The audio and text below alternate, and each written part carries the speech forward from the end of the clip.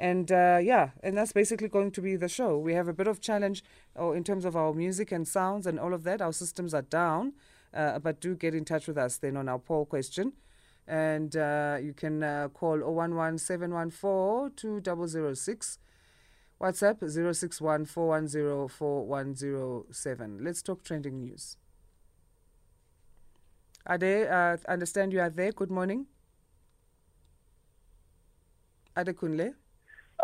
How are you today? I'm good, thanks. How are you doing?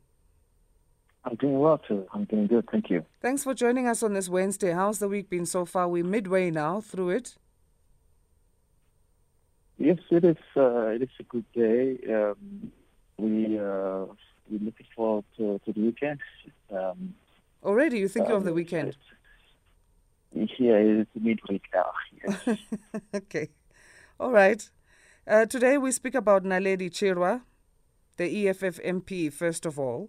So the Economic Freedom Fighters MP has shaken social media. There's those who are against and those who are for what she said, but she's basically calling President Cyril Ramaphosa, and I quote, a weak little boy. Tell us more. Yes, that is something that has been on the trending the whole week, and I do not think this is going to even end anytime soon, as there have been quite a lot of debate around this particular statement that was used to describe the president of the country. And some people think she hasn't gone out of line. Some think she has. And the question really is, has she gone out of line? What she said, is it inappropriate? And some said she's an African woman, is it disrespectful? And we begin to look at the rules of engagement in the parliament, how the politicians talk to each other, and there've been a lot of pointing of hands to the EFF policies on how they speak, how they engage, and all sort of things like that. And some two particular tweet that was actually quite interesting, and they said that the democracy in the country allows you to be able to express yourself without having to make to insult the personality of the person. And it's just something that we do not know where do you draw the limit. I personally do not think we need to bring the semantics around this conversation, but South Africa, people are not having it. They are very disappointed at how she has used the word to describe the president. It's just social media, and it's also a clash of different opinions around this conversation. So this whole what do you call it? The whole statement that she made was it Twitter? Yes. The whole statement that she made then on Twitter was in response to the president's letter, where he was calling on South Africans to protect the institution and our democratic state and the electoral process from anyone who wants to weaken the democracy, as you are saying, and those who want to deny the South African people of their hard-won freedom. And then that's when she responded and said all these different things that she said. And of course, she wasn't just saying that he's a weak little boy. She was going on about other things and how, little boys throw tantrums when you expect it, and they don't have a backbone. They have to go by what other people are saying, talking about fellow stooges that sent him. It just went on and on and on. What happened to the term honorable members, which alludes to mutual respect and a respectable address of members to other members, even if they are in disagreement? Because these sentiments don't seem to reflect any of that. Absolutely, that's the normal rule of engagement, and of course, it shouldn't just be in the parliament. It should be that business to be carried out of parliament, but I also felt like it maybe at that point in time it was something that I've been caught in the moment, and knowing that the Naledi is a firebrand kind of person, someone that is a no-nonsense person, and also knowing that the EFF is known for statements like that. And some people also think this is just the politics as we do see it often in the parliament. Some think she might have said that to trend. She might have said that to express herself, and she has not come out to apologize or make any comments to say, look, guys, you actually misunderstood me or something of that nature. She used the word for word, and knowing the amount of retweets and reaction that this statement has gotten, I think they are in for something. They have put their message out there. They put their expression out there to the ANC and also the president at large, and it's just something that we're not used to, and something that South Africa are not really happy with. And those who are for saying that, it's in our constitution that one can express their freedom, or, there's freedom of expression and freedom of speech, and she has the right to say how she feels.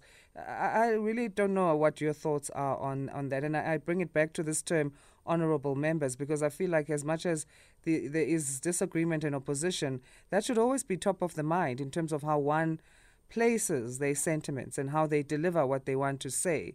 The honorable members term that we reply to or use when we speak to our members of parliament. Because if in that case, even if it was an issue of she must speak her mind, that should be in line with how she delivers her speech. This is very insulting to me. I mean, I'm thinking, as much as those who are also saying that in an African culture or an African setup, this would be deemed as very disrespectful. I think in any culture, this would be disrespectful to respond to anybody and speak to anyone in this manner. Absolutely. This is something that, and one of the questions that has been asked is, has she gone too far with this topic? With this statement rather, and I mean, some other people also think she is within her right to criticize the president, to say it how she feels. It's just something that it's shocking and surprising for everyone to see. We're waiting for the presidency to issue a response, and the president might not even respond to it, and they might probably understand that. Oh, what is this EFF? We used to this. I mean, the president has actually absorbed worse statements than this from the leader of the EFF as well. So if we should look at it at the level of compare it, I don't think it is something that is that hectic.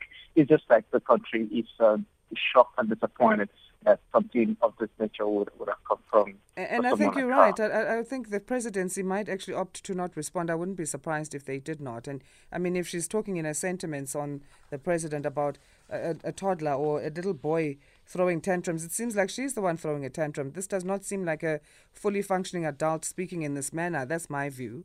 When you are at a certain age or of a certain understanding in life, you learn how to speak to people. You learn how to, deliver your grievances in a manner that is, not just respectful to the person, but to yourself and who you are. How do you talk to anybody like this? I'm shocked. I don't get it. I don't understand. And I don't understand those who are, using the defense that in South Africa we have freedom of speech. I still don't understand why that would be. There are some who have said she seems to have better respect for the enlightened Christian gathering leader, Shepherd Bushiri, but who was allegedly, accused of rape, money laundering and fraud. Of course, he's denied the allegations. There's a video of her having seen at the church of Bushiri where there's a prophecy over her life, and she refers to him as Papa, which is, I guess, father or term for dad. What do you make of that one? That's also an interesting twist to this conversation, and that is when you bring the African rules of engagement to it, where no matter how you feel, you cannot address an elderly person to it. Of course, how she would address Prophet Bushiri. People also said she wouldn't have said words like that to him, as opposed to saying such things to the South African president. He's the president of the country, and that puts a lot of things in question of personality, her values, her morals, and how do you tend to respect such level of respect to someone that is someone with an integrity that I question. If I put it that way, I think this case is still in court with South Africa, but you would speak to the South African president in this manner. Of course, it is surprising, and why would you choose to respect someone and look over the order? It is, as I said, it could also be politics. As EFF is known for uttering such statements, and I think the presidency might just look at it like, oh, it is one of those. It's EFF. Okay, it's fine. We would look over it and get busy with fixing the country. So it is one of those things, and some tweets also were saying that there is. Robert Herzog actually has called the president a moron at some point in time, but the country didn't react, and now it is this time around we are reacting, and I think at the point it's also the context of the conversation, and as you said, like if any other person try to bring racial context to this conversation, and I mean I think we look at it from an African point of view. In what way the racial context? Like if a white person has said this to South Africa, to the South African president, no one didn't respond. But now it is us, and I said it is also quite. We cannot rule out the fact that we are African people, and there are values that we hold on. We have there to. I mean that also cut across religious views as well. Be it different social groups, they all have different values that they hold on to. So in my culture, for example, you dare not shake the hand of an elderly person, but in South Africa, you offer your hand to an elderly person and to shake them. But in my culture, you do not do that. So there's a lot of context to it in different ways. We can begin this, to unpack values that cut across different cultures. So I do not think that is necessary, though, but that is also part of the conversation that is being had in the social media around this issue. It is hot. It is battle of thought, battle of opinion, and as it will not, I don't think it will end. We might even have it still trending for another couple of days, and I think the president entertained this response. It might get it going longer than it should be. If the presidency or the president does not respond, or anyone from the government in leadership does not respond to these sentiments, do you think the EFF should step in and say something, the other members? I think the EFF should look at the reputation of the party. I think it is something that they might need to consider as well. If the EFF is looking at getting more people to reason with their views, with their manifestos, I do not think of course, they are freedom fighters, but they need to also understand that their approach is also very important. I do not think some people might not want to identify with a party that use such a word that do not understand the rules of engagement. that do not respect those are basic things and that is something that EFF might want to look into in their brand culture, and I think a statement from them would sort of be ideal, and I'm not saying they should do that because they want to win votes, but also it's also good for brand reputation as well, if we should look at it that way.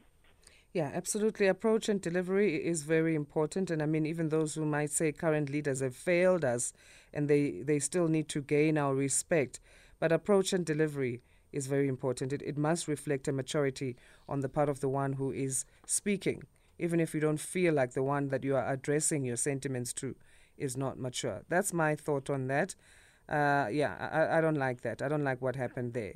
But hashtag matric results, let's move on to that. They're coming out tomorrow. So the High Court in Pretoria granting an application, and also the lobby group Afriforum was part of this application, was a matric learner, Afriforum, and Maruela Media, to make sure that the Department of Basic Education must publish the matric examination results in newspapers. We know earlier the department had said they don't want to, in protection of the matriculants' privacy. So now it's going to be published tomorrow, or they're going to be published tomorrow, the results. I didn't even think the Afriforum were going to get a successful hearing on this. It's just something that I think the outcome also reflects that our justice system still works, and sometimes when we get to get this kind of decisions by the government, of course, the Minister of Basic Education did say that this was because of the Poppy Act, and this is why they're doing this, and some people have different views to it, and they took it to the court, and they won.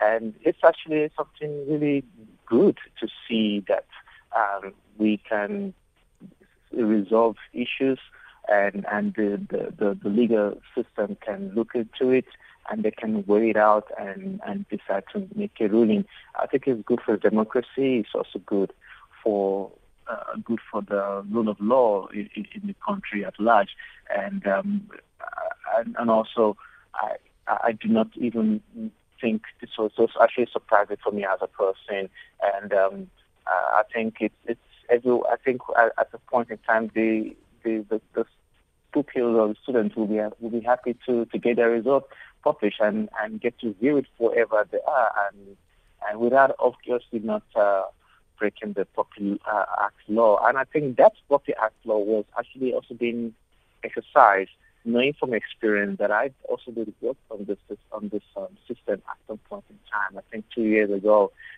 the result can be out if you do not provide your exam number. There are certain things that you cannot have access to if you're not actually the person who wrote the exam. Of course, if you gave your details to your mom or to your uncle, they will be able to check on your behalf and all sorts of things like that. So I think Poppy Act to an extent is being reviewed in this scenario. Yeah, it would have been impractical also, I mean, the department, because, I mean, in terms of what they had said before, that matric learners who wanted to access their results would need to register on the department's website to obtain them, as, I mean, the judgment did note that not everybody has access to internet, number one, and number two, the website could crash if everybody, and you can imagine everyone was going to go online at the same time, a large number of people being there trying to access that information. So I don't know, this court ruling, what do you think then in terms of where we are now? It's a good thing. If it's however the medium of information and things rendered, it could be in the print, it could be on the website, it could be by SMS as well. The opportunity of having to check the result, because it is something that also it has become a trend. It has become something that we're used to in South Africa. And I also think the timing for the change was a little bit too late as well, and there wasn't really enough room for consultation regarding this. and I think the department could have actually done it a little bit sooner. Of course, they would have the holidays as well. But if the government were trying to, department rather, were trying to make such decisions, I think they should have also planned it ahead, maybe before matric was even waiting to say, hang on, this is what we're planning to do.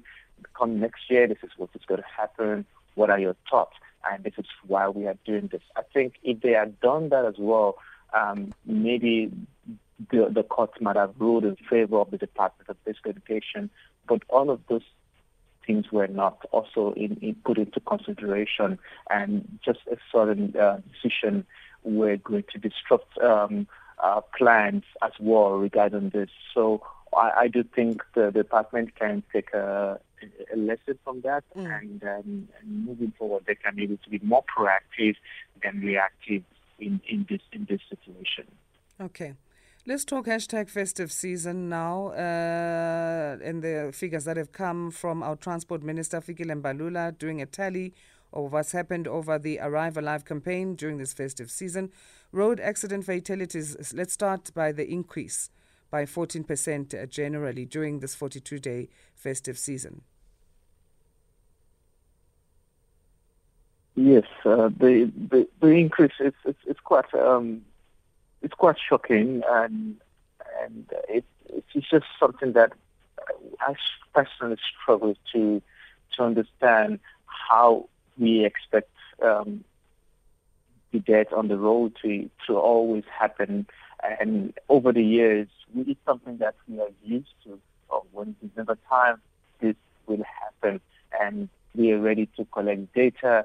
We're ready to actually, it's something that we're waiting to happen. And that's something that I think as a country, it is something that is quite important for us to look into. We cannot have this death, the fatalities of the death to be happen year on year. And I also share the minister's message on this, and it's unacceptable. We cannot continue to have a country where people die in this manner every year and year. And it's just something that the alcohol is the top of the reasons, they said, and overspeeding and all sort of that driving behavior. And there was that video that was trending with a Range Rover of a driver that actually had his legs out, and it was actually a few times he tried to crash into oncoming traffic. And I think that driver was later arrested. I saw that, I think, during the first case. And this is something that you would ask yourself, why? What's happening with us as South Africans, and why do we have this behavior? And I think the government needs to begin to look into why do we have the way we do? Why do we do these things? Why are these numbers not going down? All sort of questions like that, and we begin to look at how to address it. We will not wait till December and start doing campaign, do not drink and drive, Arrive Alive, all sort of things. And January, we data, we carry on in our lives. So those are things that need to be looked into if we need to address these issues. It is shocking. Yeah. And as you say, I mean, the main causes, alcohol was involved. Jaywalking was the top one. Speeding, wet or slippery roads. We had rainy weather also, which proved to be a complicating factor. I think there was quite a lot of rain this December. Still is a little bit now in January. But 7 provinces had recorded increases in road fatalities. And then the other ones that have recorded declines, which are they? Provinces that have recorded a decline.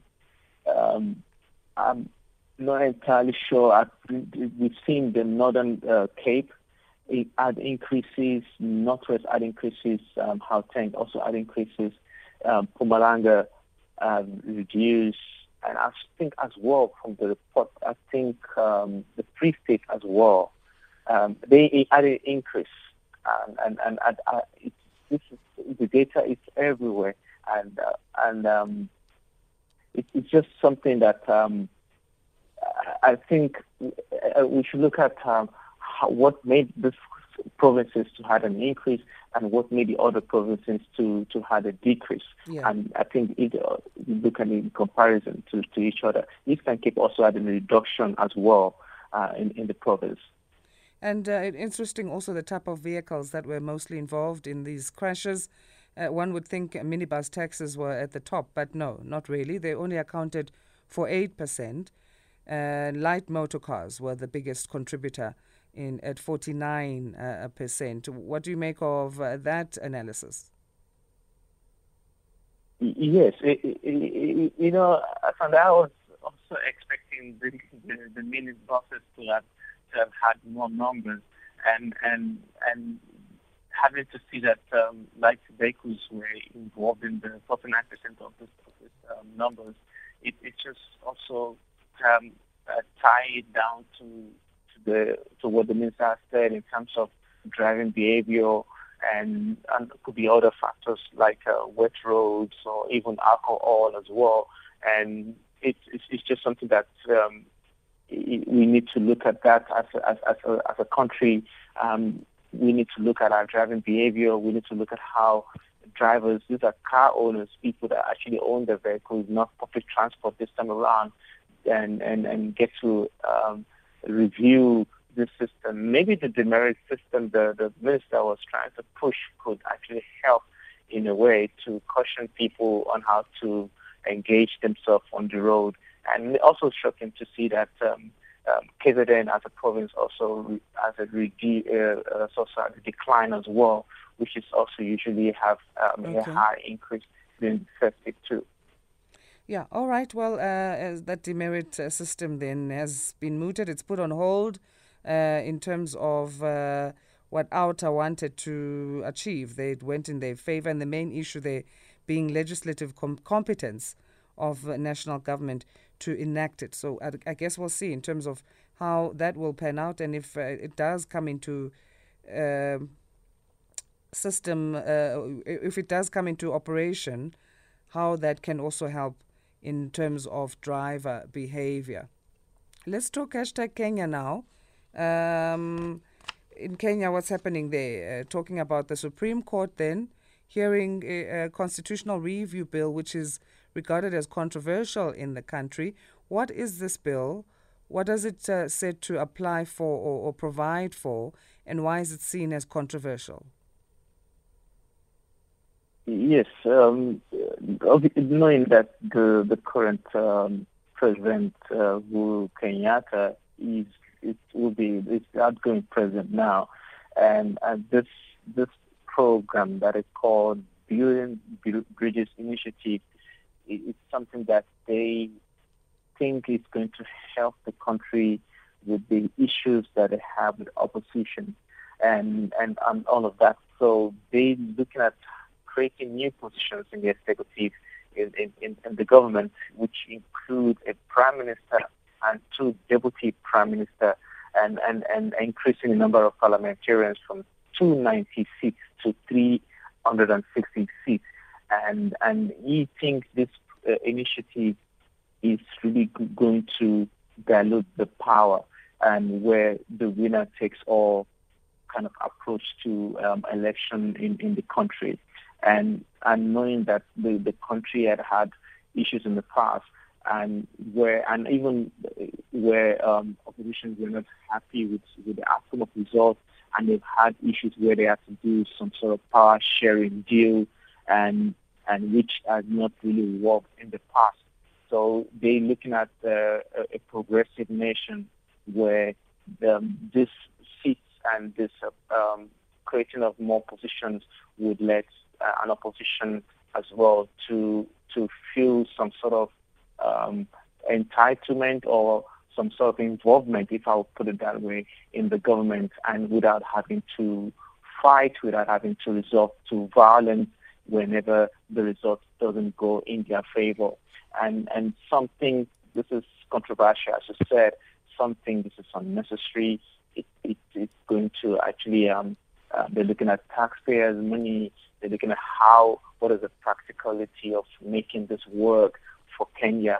And Kenya is being plagued with a lot of issues internal and politics, and also having to deal with Al-Shabaab as well, the terrorism attacks and the communal attacks they've been having, and they think it's some of them could be linked to opposition and all sort of things, and they think if they involve the opposition in the government, it can help the country to be much stronger and more united in fighting any outside forces that may attack the country.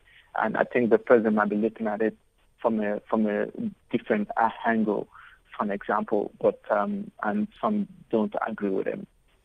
It makes sense on both sides, I guess. I mean, from the outgoing president, Uhuru Kenyatta, who is kind of, in our industry, we say open up the industry, but I guess in this case it would be opening up of power. But then on the other hand, as you say, the controversy around taxpayers' money being used and that Al-Shabaab militants might infiltrate parliament as a result of opening up this industry, this space, opening up the power and the practicality of it. So I wonder how that's going to be resolved. But anyway, the courts will meet again tomorrow. And if what is the story? They continue until tomorrow in terms of the hearings, right? And then from there, they'll announce the date of the decision, the judges. Yes, it is. It is a 3-day conversation around this hearing, rather, and the outcome would definitely be a changing factor in the history and the political history of Kenya, and hopefully it will. It's also going to be a change because knowing that Kenya holds a very key role in the Eastern Bloc and Africa and on the continent, it's actually quite critical. It should be a model for a country like Ethiopia as well, and all sort of things, so they could actually influence a bit of change in that region. Okay, let's talk #Netball Quad Series. We didn't do so well, our netball team there in Australia, in the Netball Quad Series. We lost to England.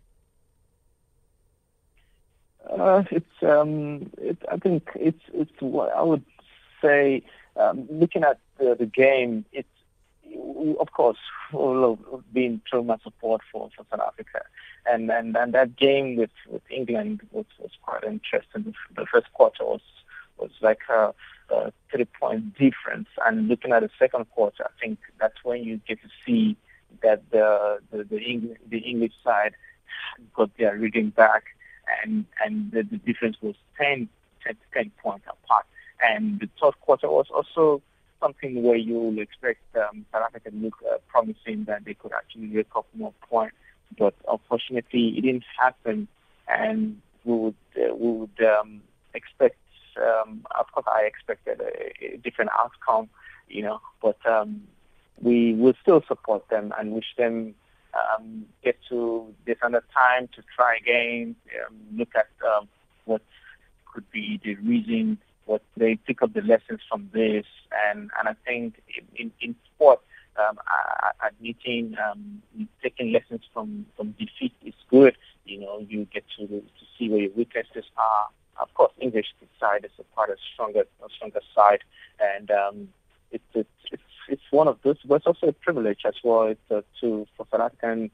I wouldn't say privilege, as well, but a good opportunity for South African netball team to play with the likes of New Zealand, Australia, and England. And these are really strong teams, and it will sharpen and bring some growth as well into the South African side. All right. I mean, I don't know. I don't know if I feel so bad because England is number 1 in the world and we are ranked at number 5. So I think the girls did okay. They did good. And up next, the Commonwealth Games. Yes, that is something that they. It's when that happened. It's I know that I'm putting my weight heavy in South Africa. It's something that we will. We would work on and get to do way better than we've been doing right now. And it was, as I said, the rating in South Africa it's actually quite good compared to. Yeah, and the I rest think, of I the think world. we did okay. Quite good, quite impressive. Yeah, well, thanks so much, Adekunle, for joining us, and have fun there in the UAE until we chat again. as you're looking forward to the thank weekend you. plans already. Thank you. Thanks. All right.